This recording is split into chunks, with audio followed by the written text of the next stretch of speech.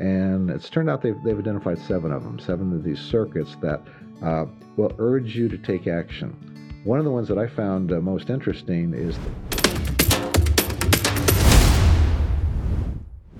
Welcome to Finding Your Spark Again. I am so glad to be here with you again. My guest today, Renaud Purifoy, holds a master's degree in counseling and is the author of 4 books: Anxiety, Phobias, and Panic: Taking Charge of Conquering Fear, Overcoming Anxiety from Short-Term Fixes to Long-Term Recovery, Anger, Taming the Beast, and just released Why You Feel the Way You Do.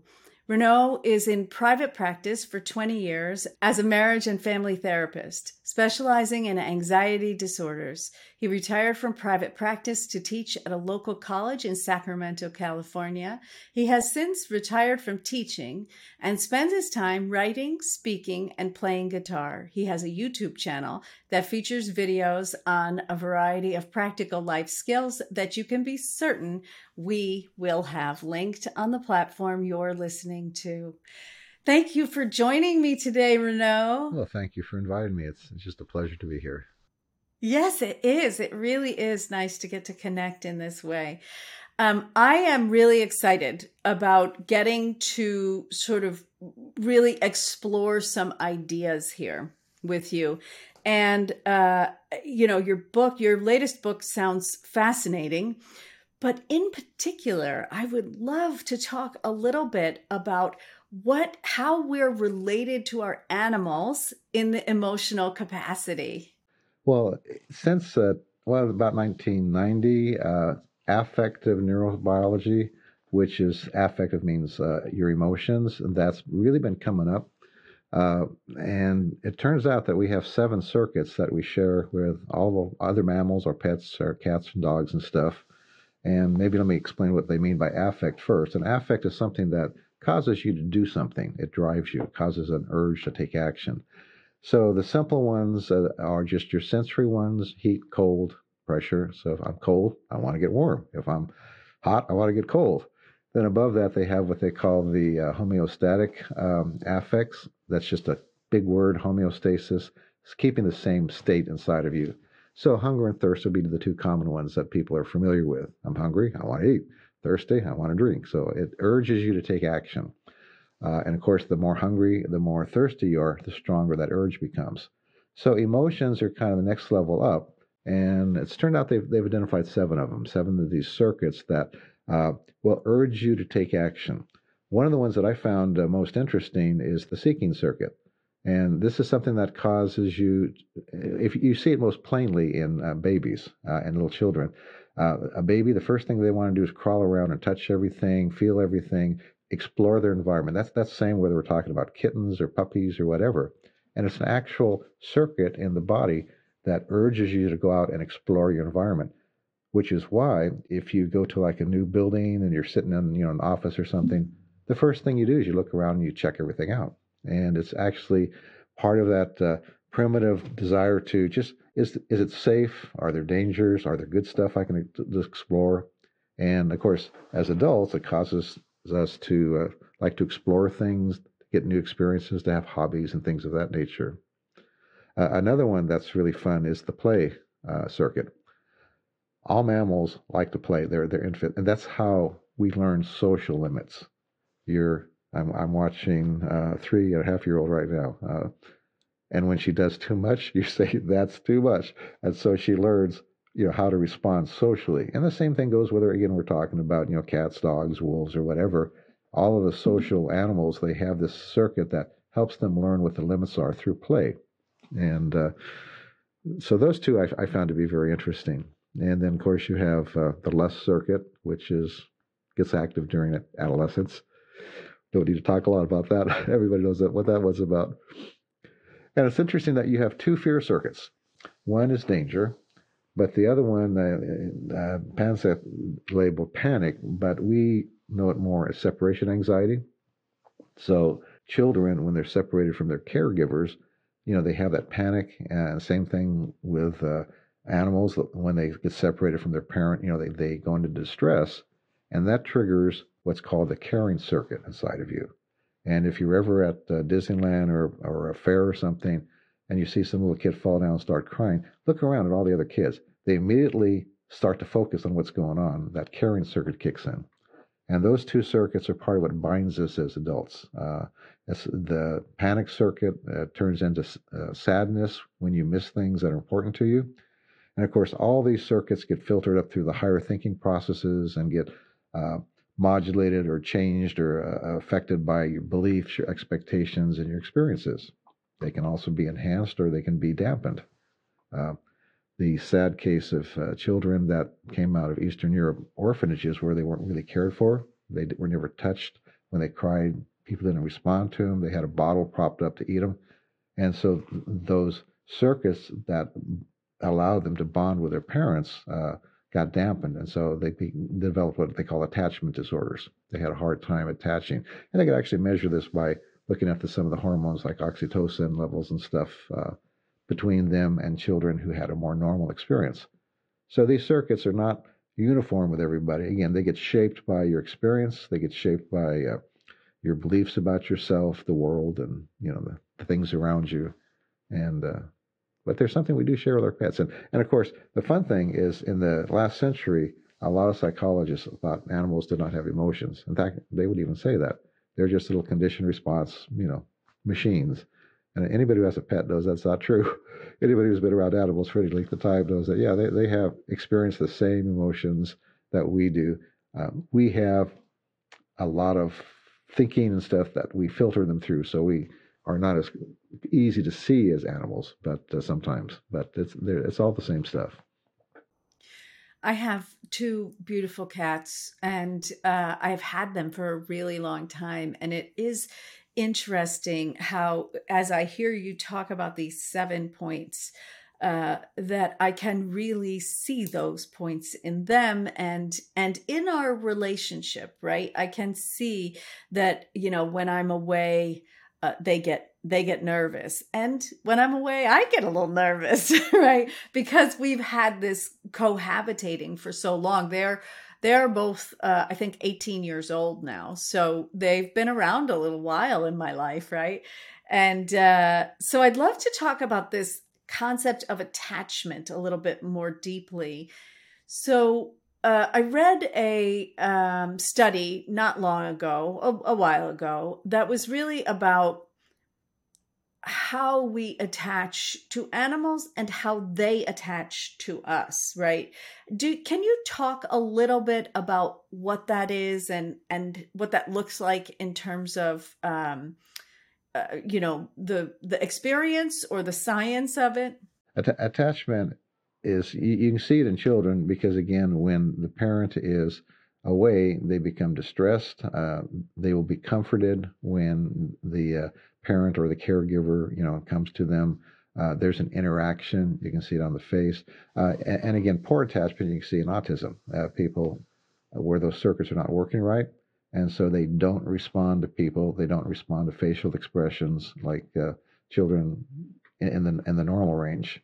And can be very frustrating for the parent because, again, we have that desire, that caring circuit where we want to interact with them. We want to feel like they're empathizing with us and they're seeing us. And when they ignore it, it's just like when your mate is ignoring you, right?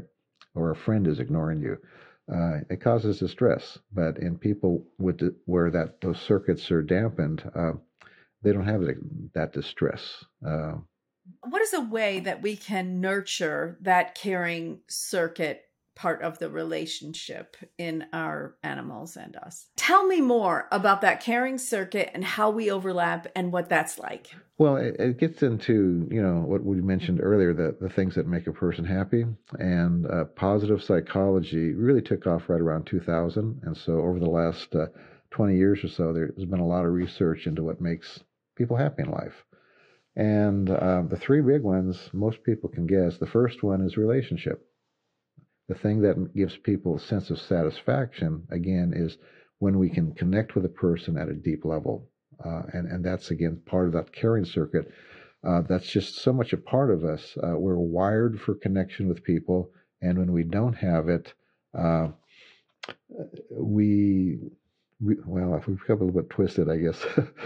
Uh, it's and you see it all around us today. People don't have deep relationships. I have 500 Facebook friends, but is there somebody you can sit down and really share your life with and connect with at a deep level?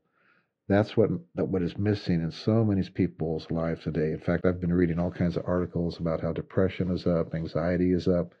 You see anger all over the place with people, and it's because one of the things is because they don't have that deep relationship where they can connect and fulfill that part of ourselves, which is a biological need. We need to connect.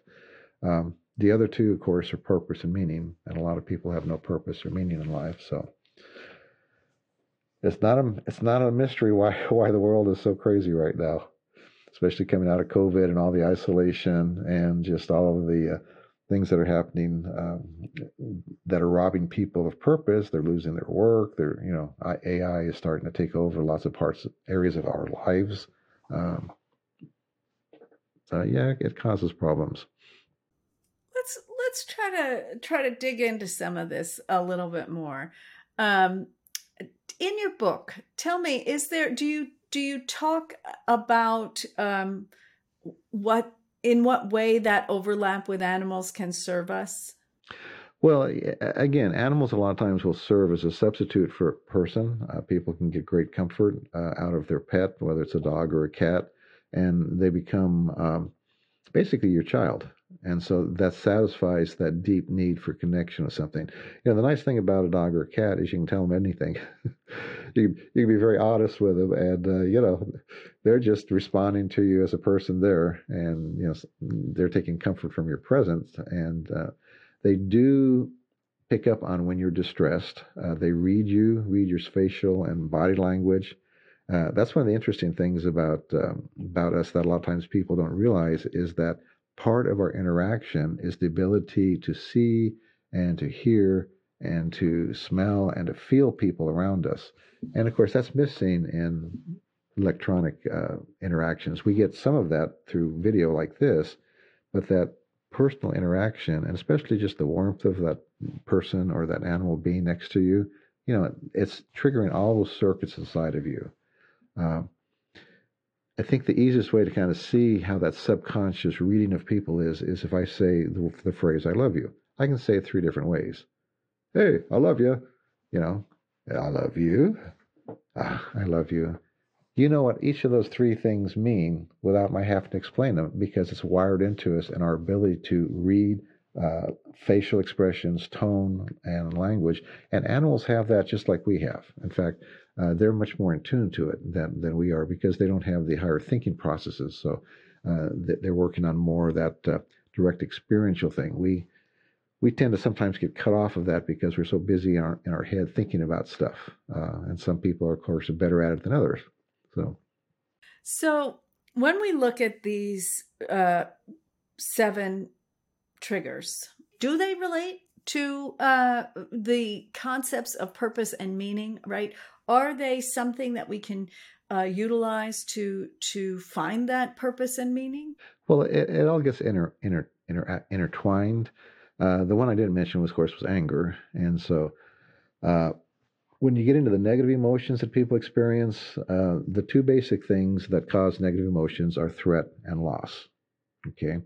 Loss will trigger sadness. That separation of something that's important to you, whether it's a person, a work, your position, power, or whatever. Threat also has to do with things that can sometimes be very abstract. Again, your position, your power. And when you're threatened, you either experience anger or sadness, depending upon whether you think you can manage the threat. So if I think I can manage the threat, I tend to get angry and I want to get rid of the threat. And if the threat seems too much for me to manage, I want to get away from it. I become frightened. And again, these are emotions that extend over a broad range. Fear can be just anxiety to panic. Anger can be irritation to rage. So when you get into purpose again and meaning, but let's start with purpose.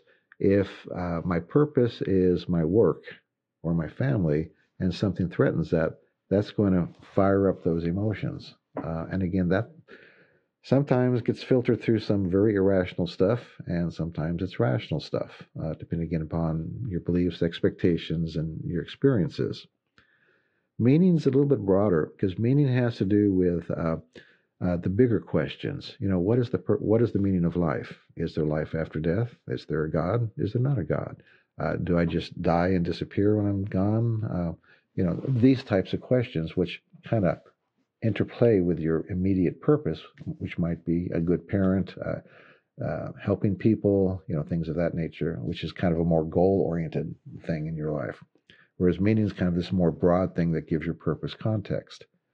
And as a culture, especially here in the U.S., we don't think about those deep questions very much. And we're so busy with just entertainment and flooding ourselves with sensory stuff that we haven't sat down to really think about, how do I believe all these things? And of course, that's fine until something interrupts your life. A loved one dies, a pet dies, you lose your work, you have a serious injury, accident, things of that nature.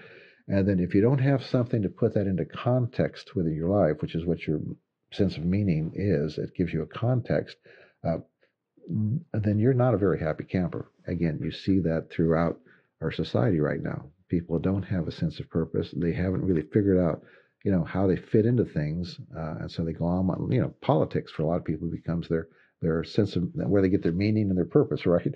And that's a very shallow thing in terms of all the things that we experience in life. So yeah, it's purpose. One of the things I like to point out to people is some of the near-death experience research that's gone on since Moody put out his book Life After Life, and I believe it was in the 70s, late 70s. And since then, there's a lot of research into these near-death experiences that people have, and it's interesting. Anybody who seriously looked at that, they realize that when you die, that's not the end of it. There are other things that happen, that there is some kind of life after life, and weaving that into your meaning, I think, becomes really important. What am I going to do with that? Do I go to some traditional religion? Do I come to something different? But the fact that maybe I do continue after this life, that's going to make me interpret the things that happen to me differently from if I'm just a machine that dies and I'm gone.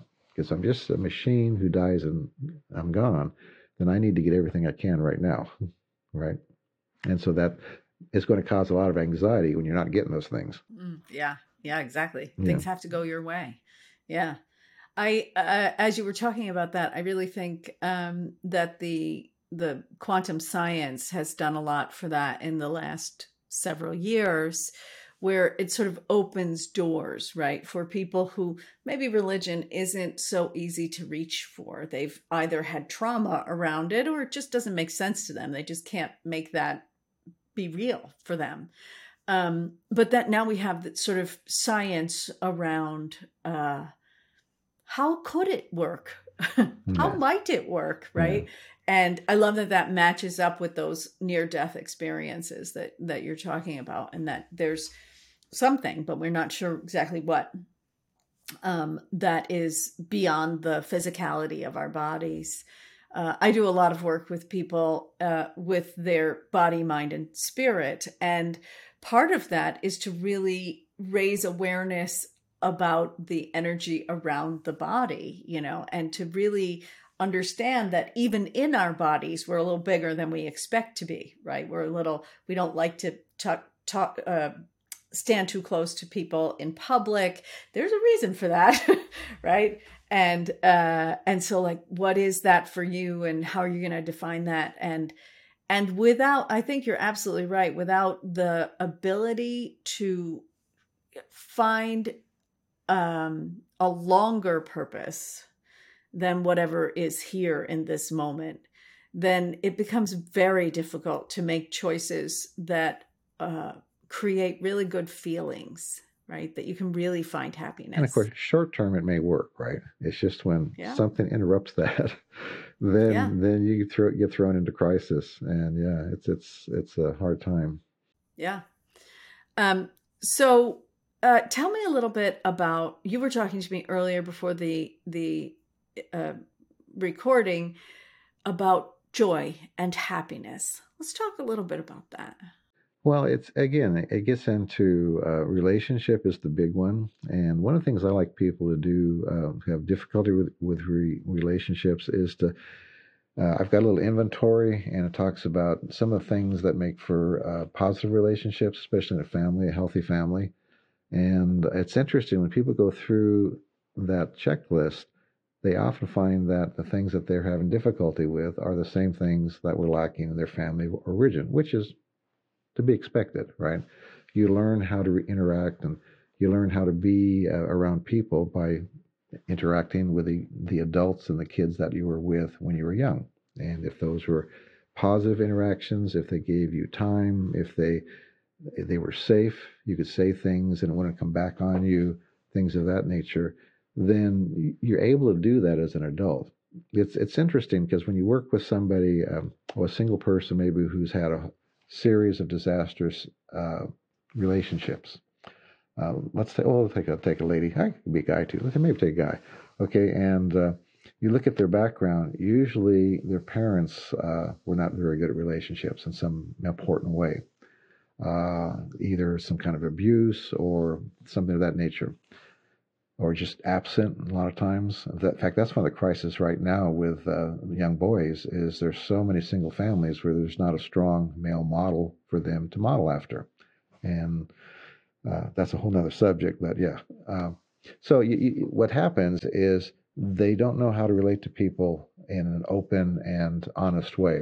So you can put them in a room with, let's say 20 ladies, and all of these ladies are going to be presenting well at that moment, but within about 15, 20 minutes, he'll be talking to the ones that come from really dysfunctional backgrounds. And the way that works is through that subconscious reading that we do of people. They get around somebody who has appropriate limits, who is appropriately honest about things, and they feel funny. They get around people that are mirroring their background, and okay, this is familiar. This is something I like. Because again, it's familiar, and at that time, again, everybody's presenting well. It's only later that they realize there's another side of that story, right? So part of it is in finding joy. Again, is connecting with people, and if you don't have healthy interactions, then it's something you have to learn how to do, and you can learn that just as you can learn any other skill.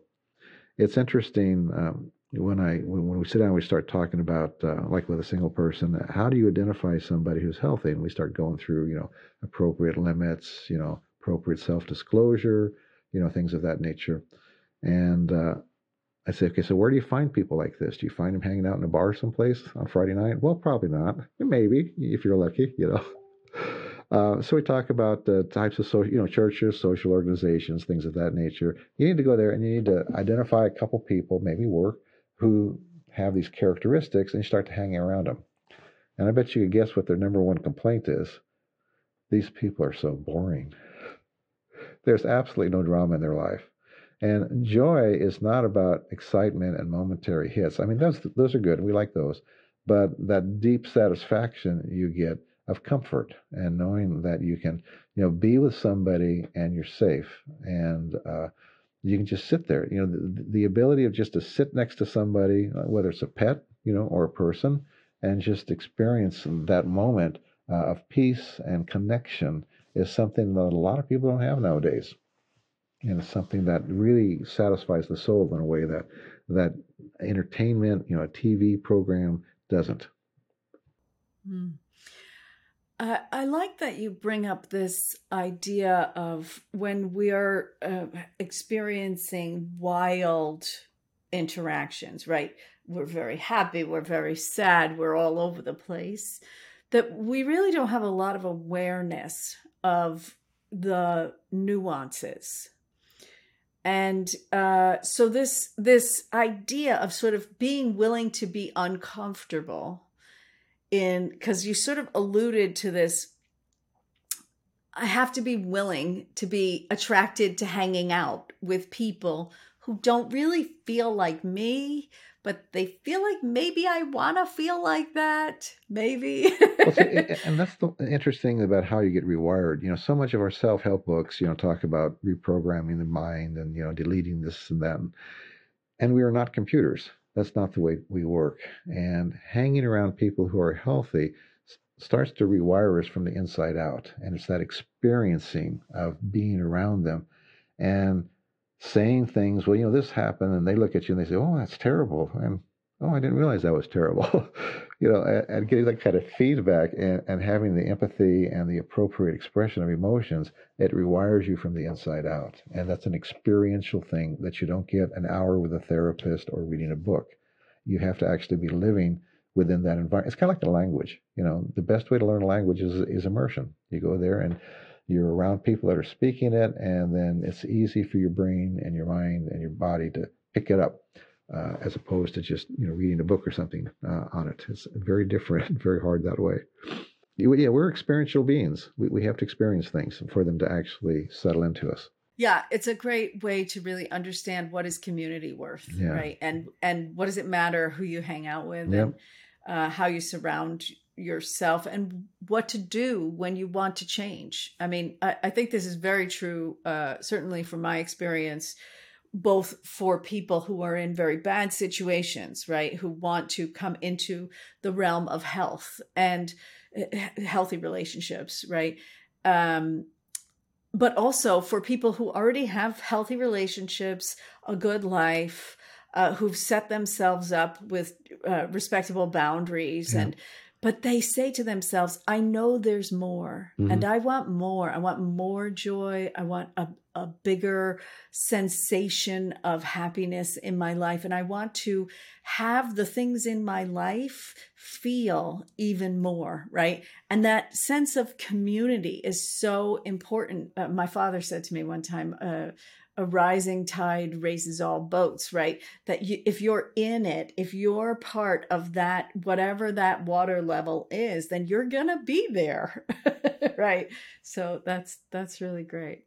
And the interesting thing is somebody that comes from a healthy background, they get into that environment like we talked about earlier, and they immediately recognize this is not good for me, this is good. Those filters are built in. People who haven't had that experience growing up, it's like walking in with blinders on. They don't pick up on those subtle indications that there's something wrong here. And that's something that you can train. And I think having a list of very concrete and specific things that you're looking for, such as, can I say whatever I want? Does the person come back and, take things that I've said and use them against me? Having a list of things like that you're aware of when you go into situations, it helps you to identify, oh yeah, this is healthy because I was not aware that these were things I should be paying attention to. I just thought it was normal that people come back and do this type of stuff to you, and they joke when you say something that's really important or sensitive to you, and things of that nature. Yeah. Well, I am so glad that we got to spend this time together. I want to make sure that everybody knows how to get in touch with you.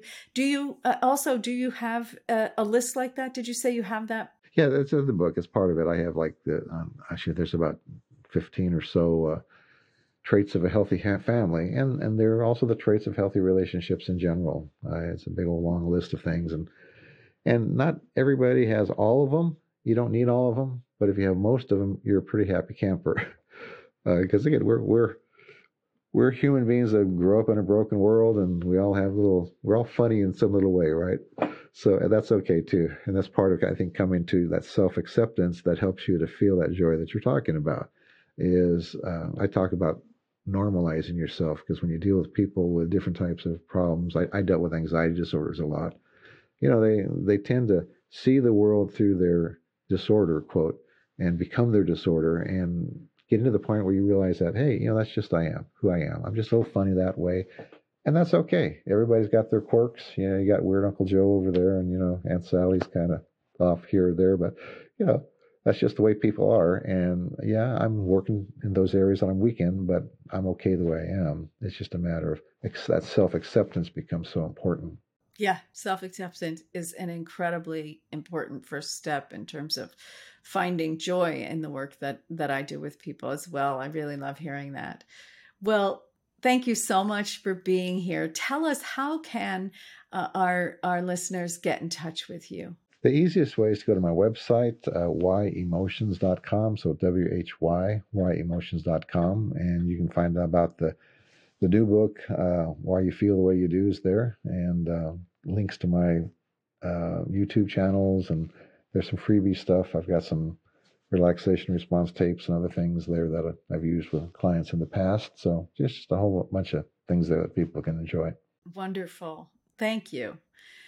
I want to also remind everybody that you can go to unbreakable.guide to get your guide to becoming unbreakable, right? So all of those emotions that we've been talking about today in terms of fear and anxiety and all the things that stand in the way of you finding your way to real happiness have a way to be able to deal with them and to find your way forward. So go to unbreakable.guide and get your guide. Thank you.